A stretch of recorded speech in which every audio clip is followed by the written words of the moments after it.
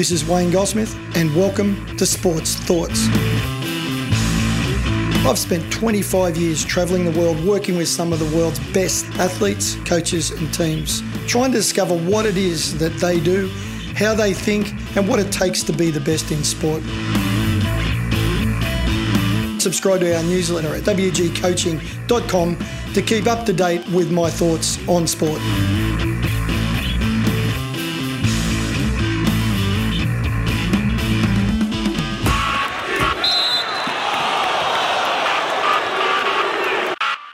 Okay, welcome to Wayne's World. It's Wayne's World with Wayne Goldsmith. Every Wednesday we talk to our coaching guru, Wayne Goldsmith. His website is wgcoaching.com. All sorts of great stuff on there, including how to get in touch with Wayne if you'd like to avail yourself of his services, which are many and varied. He joins us from the wonderful Gold Coast of Australia. Morning, sir. Morning, Piney. I don't know about it being a quiet news day. I just, maybe there, but two or three things jumped out at me immediately this morning. I am a self-confessed tragic Canterbury Bankstown Bulldogs fan. I was born in Canterbury Hospital. I grew up in Bankstown and played junior rugby league in that area, so that's been my confession for the morning for most of my life. I've been a Canterbury Bulldogs fan. They tell me that Steve Price has just been appointed as Director of Football. A great player and former Canterbury stalwart and premiership captain and all those things. And then there was another interesting piece of news, as you know, a bit of background in swimming. And Laurie Lawrence, our great Olympic gold medal producing coach and a real campaigner, an ambassador for water safety, life saving and learn to swim, made a public comment about some issues of the Shayna Jack issue, saying that basically parents need to toughen up a bit. And because there's been a bit of controversy here in the last week where Shayna Jack's coach, Dean Boxall, has been anonymously and baselessly accused of being a little bit too tough and a bit too hard on some of his athletes. And that's gone through the media. And Laurie Lawrence has come out this morning and said, parents, you need to toughen up a bit. So, mate, it's a hot news day. All right, can I just pick up on that last one? I saw the Steve Price news, and of course we love him over here. I think he's probably, apart from yourself, Wayne, the most universally admired Australian in our country. He's what a guy. I mean, he's just got that, I dare I say, Richie McCaw type respect, you know, isn't he? He's a great player, no rubbish associated with him, no controversy, great leadership, influential on younger players, and you see a handful of them in your lifetime, and what a wonderful guy. I hope he can get in there and make significant impact. He's always made a difference wherever he's been. Great news, I think. Wonderful appointment. Yeah, absolutely. They need something, don't they, at Bulldogs HQ? And I think he's, as you say, the bloke who might be a guy who can turn things around there. Let's hope so. So just on the swimming stuff, yeah, I mean, it's a theme that you and I have talked about a lot. You know, is there more of a feeling that parents are now questioning the toughness of swimming sessions? You know, is there a mood among swimming coaches that actually that parental interference is interfering with the way that they train their young athletes? Well, that's been coming for a long time. There's just no doubt about that. And if you go back, the history of swimming and athletics in this part of the world are very tied up together. You had one of the greatest coaches of all time in Arthur Lydiard, and at the same time, he was athletics, and we at the same time had a contemporary of his called Forbes Carlyle, who was a great swimming coach, and the two of them were very much in similar lines of philosophy about the need to work hard and the need to do a lot of work, and their brilliance at the time, and they had incredible. I mean, look at you guys had Snell and the Quacks and Halbert. I mean, you just rattle them off, the great New Zealand runners, Walker of the time, who were all influenced by that line of thinking. And we had most of our great swimmers of that era were all influenced by Forbes Carlyle. And so then the next generation followed that on, and it's been very much this part of the world that we are known, swimming athletes, to work very, very hard. And that's been our culture, and certainly in this specific case with Laurie Lawrence, the stories about him and his workouts are legend about just how hard the swimmers worked. And some of the swimmers became very, very good, and John Seaborn and Duncan Armstrong won Olympic gold medals in the 80s as a result of Laurie's hard work. But it would be fair to say that there's a shift towards more balanced ways of coaching athletes, a higher emphasis on mental skills, on technique and skills, on variation in training outside the pool. So at that time, Piney, it wouldn't be uncommon to see kids doing 80, 90, 100 kilometres a week in the pool. There are several current Olympic gold medalists around the world that I can say from first hand are doing less than half that training and are going faster than ever because of different training techniques.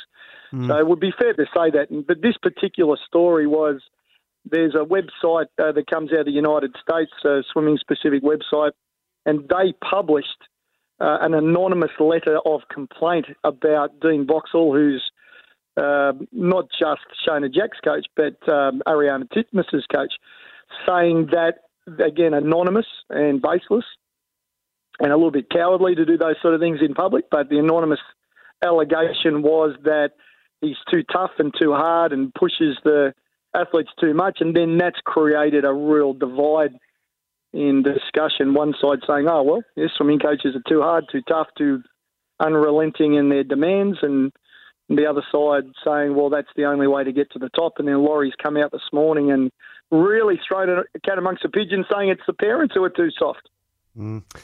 Interesting discussion, which will continue, no doubt. Talking about polarising figures, Steve Smith has been that over the past 15 months, but is he now closer to being universally adored there again after, twin centuries in the Ashes victory at Edgbaston?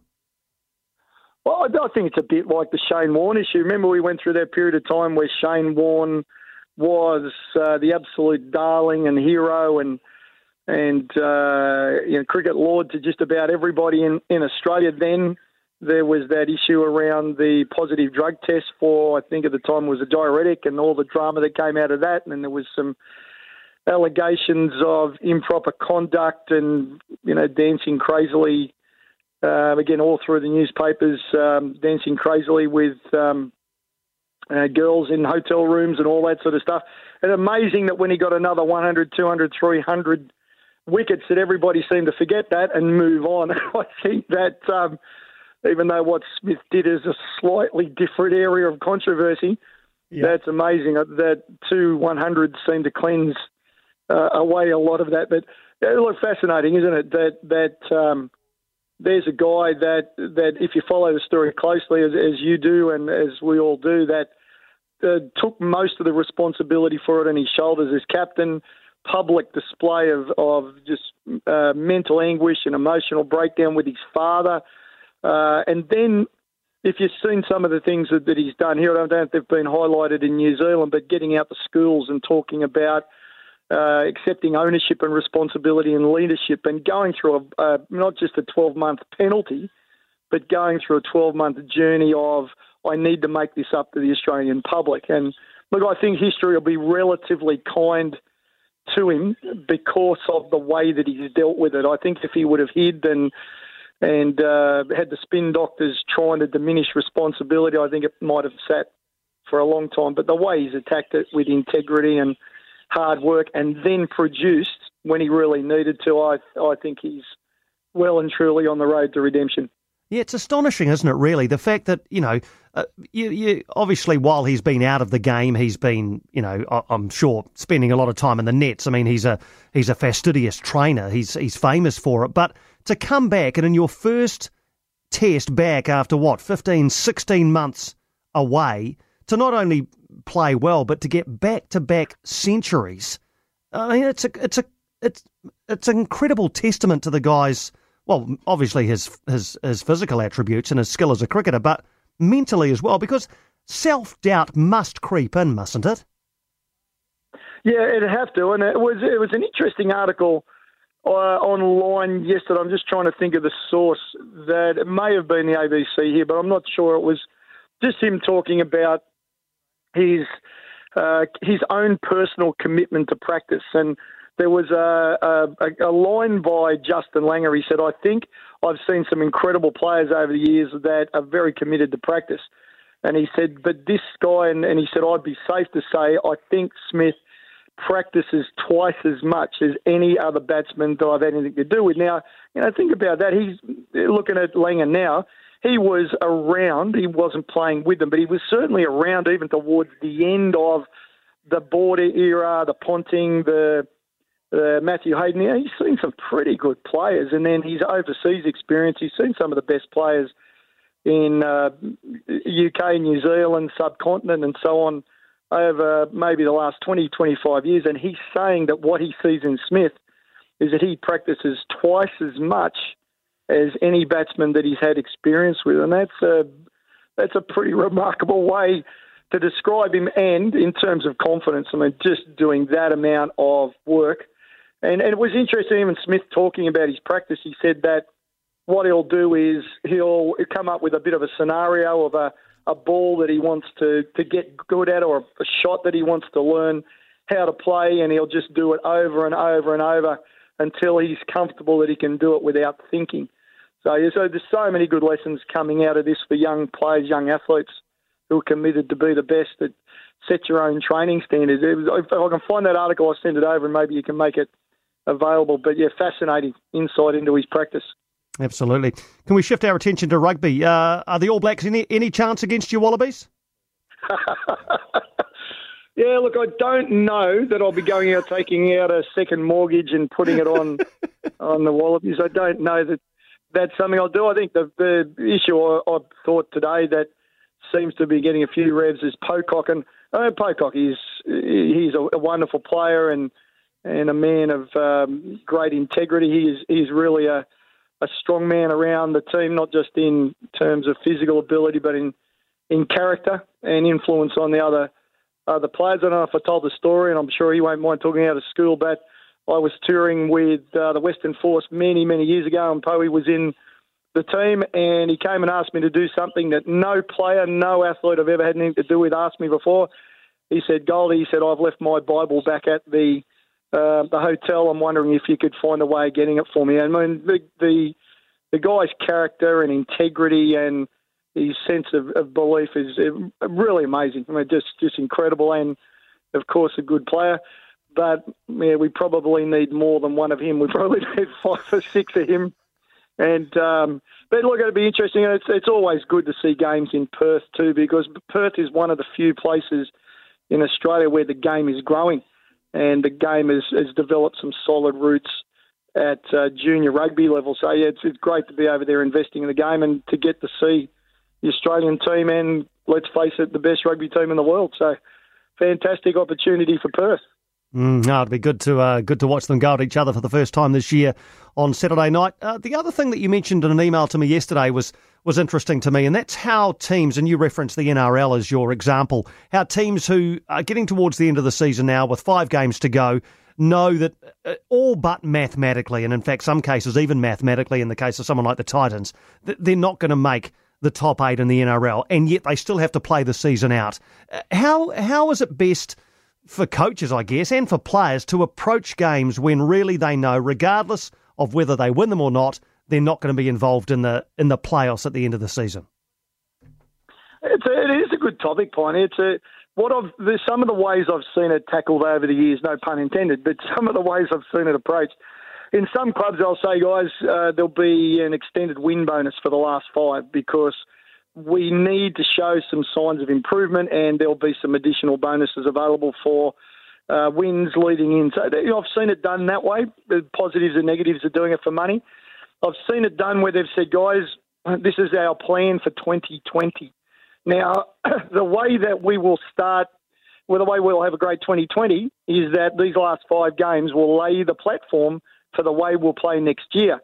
So sometimes I've seen coaches approach it to say, okay, well, sure, 2019's gone, but these last 5 games are in effect the first 5 games of 2020. And next year, or our approach next year, will be based on impenetrable defence in our home games, or it'll be based on a really powerful, hard-driving forward play up the middle. Or, I've seen coaches approach it that way, whereas they get them immediately saying, okay, it's gone, let's let it go. Well, what's the best way of letting something go? Moving on to something else.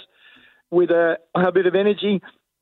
I've also seen it obviously done in some codes, particularly AFL, where they're thinking about their opportunity in the draft, that they may or may not put everything they've got in them. And the issue of tanking always comes up this time of year, where if you're down around the bottom of the table, knowing it's advantageous to then finish towards that end to get preferential draft picks, that's always a controversy. And the media are all over results in the AFL this time of year, with the belief that some teams deliberately lose. I've never subscribed to that. Maybe I'm naive and a bit silly, but I don't know too many professional teams who sit around and say, guys, I think we'll back off here and deliberately lose a few so we can recruit some better players. I'd find that very, very hard to believe that actually goes on. I think it's just a bit of a stir that people put on this time of the year. So there's a lot of different ways of attacking it, but in the end, I think you appeal to the personal pride, and the pride not just in yourself as an athlete, but in the pride that you have as a group, and say, guys, yeah, sure, we're 15th, 16th on the ladder, but we've got some big scouts ahead of us and we're going to take them down. We're going to take down 4 or 5 of the big guns and show that we're still a presence and we've still got pride in ourselves and a belief in ourselves as professional players. So, yeah, I've seen it done many, many ways. Good stuff, Wayne. Always great to chat, mate. Enjoy the rest of your week, and we'll talk again next Wednesday. Always fun, Piney, always fun. Good on you, mate. Wayne Goldsmith there, our Wednesday morning regular with Wayne's World, just after the news at 10 every Wednesday. The website, wgcoaching.com. Lots of great stuff on there for sporting parents, for coaches, for elite and amateur sports people, administrators, anybody involved in sport, really. You can get great value out of the stuff that Wayne puts on his website, and I hope you enjoy listening to him every Wednesday as well. Here on Radio Sport, it's 10:29.